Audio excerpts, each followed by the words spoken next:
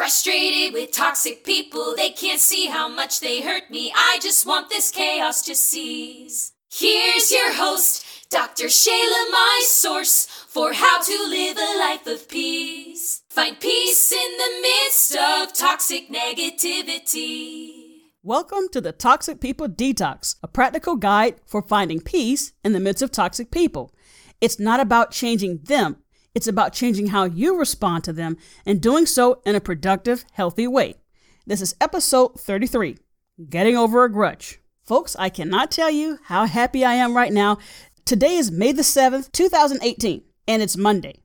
And this is the first Monday since like the 1st of March that I've been able to wake up and not have to go anywhere because the school year is over. I turned in my grades. We had commencement on Saturday. I'm done. But at the same time, this is also that time of the year where I start getting a lot of angry emails from students and parents, talking about their grades and whatnot.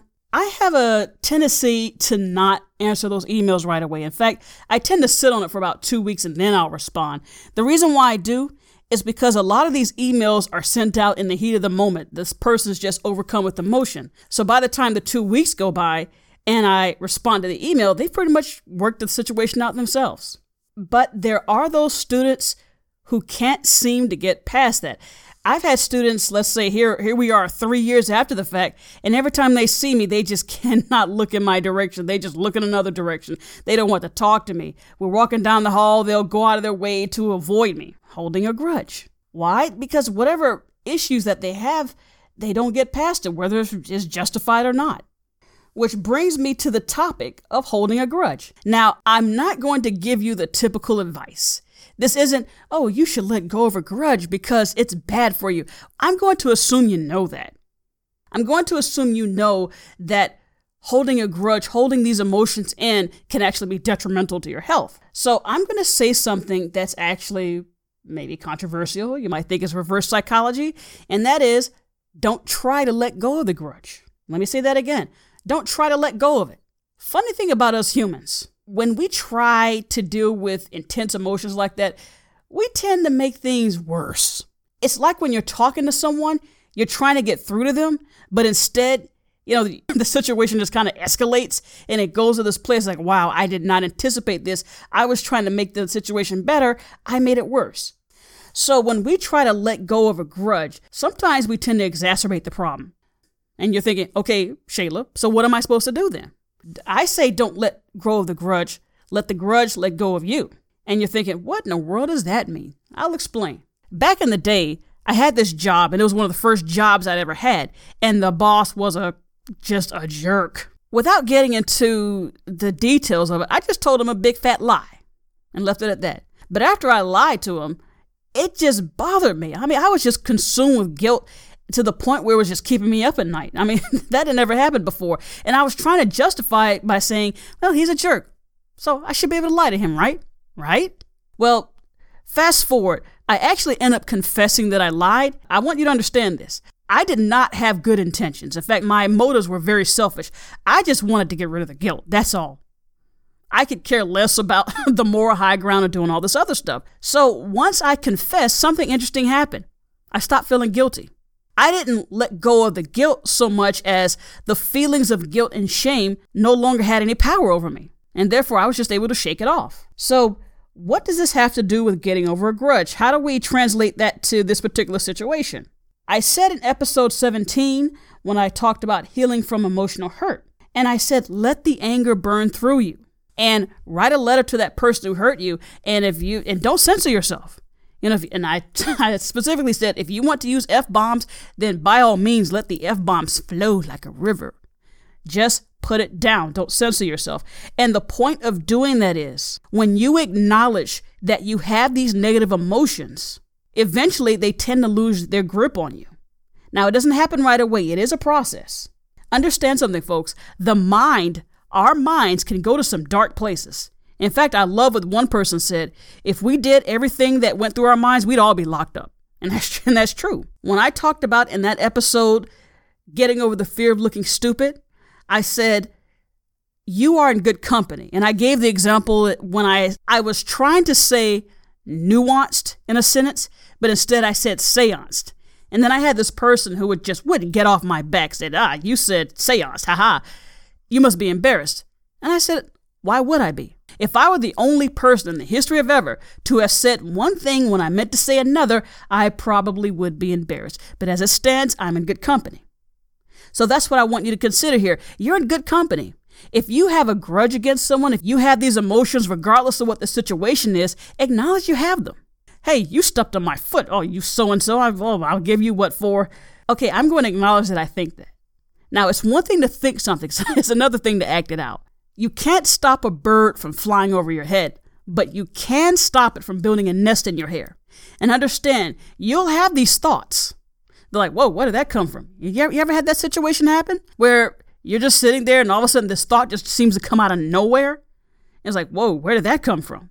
Well, welcome to the world. So my point here is when you let these thoughts flow, you're probably not the first person in the history of ever to think that. There are other people on this planet who are thinking something similar to what you're thinking, like this feelings of hatred, this feeling that, you want to go over there and give that person what for. You're probably not the only person in the world who's thought that. You're in good company. When you have these thoughts, it's almost like you're observing them. It's kind of like meditation. It's the same principle. But let's say if I'm thinking, oh, that person over there stepped on my foot. God, I want to go punch her in the stomach. Oh, wait, where did that come from?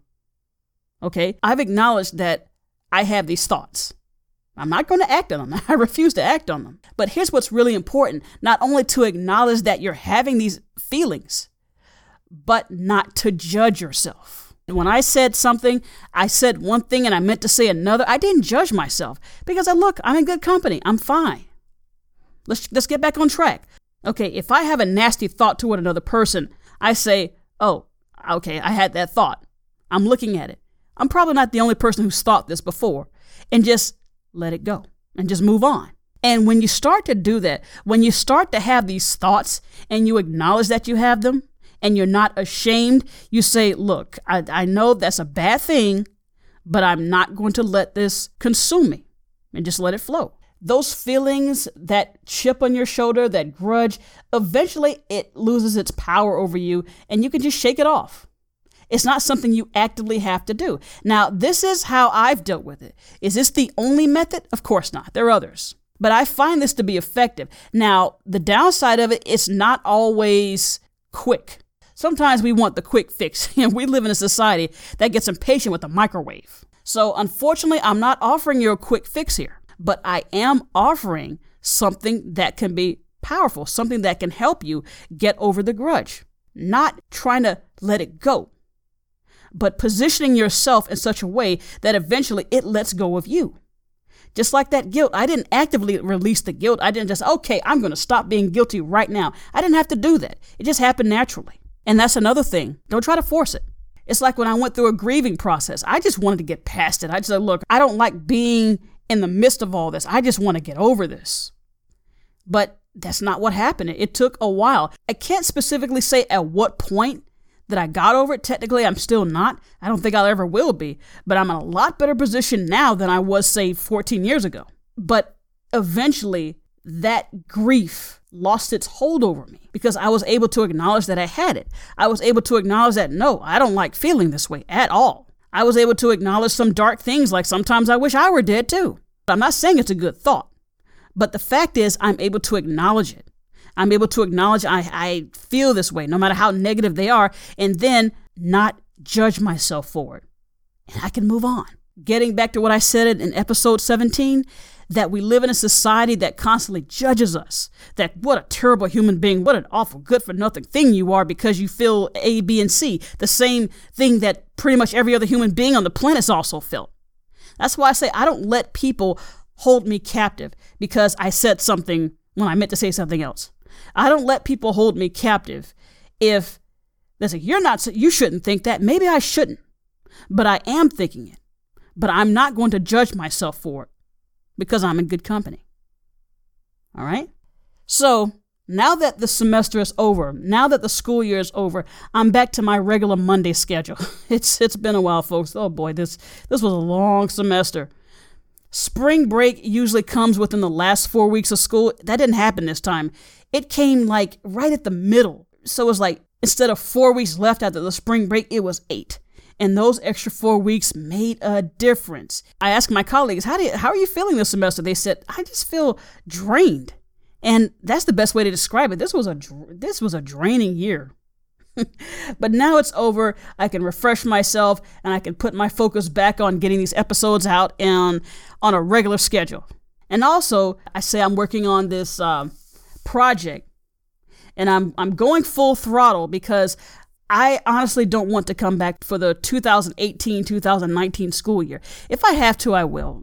Never say never, right? But I think it is time to move on and to become more of like an independent educator. That's what I'm moving towards, rather than working in the system itself. And also, I have some episodes coming up, like dealing with controlling parents. If you're an adult, you have controlling parents. I have that episode coming up. I talk about the toxicity of higher education. I'm not dogpiling on the higher education system because I'm a product of that system and I currently teach in that system. But it has some flaws. If you're in college or if you know someone who's in college, then this episode would be for you. And then I just celebrated my 40th birthday last month, April. And so I want to talk about celebrating milestones in your life. So look for those episodes coming up. So let me recap getting over a grudge. The good news is that you can put yourself in a position where those feelings lose their power over you. The bad news is it can be a process. Don't expect this to happen right away. If it happens literally overnight, then more power to you. But for me, when I was getting over the grudges that I felt, it took some time, okay? But that's all part of the journey. Until next time, I wish you peace in the midst of toxic people. Take care. Go to the ToxicPeopleDetox.com. Find peace in the midst of toxic negativity.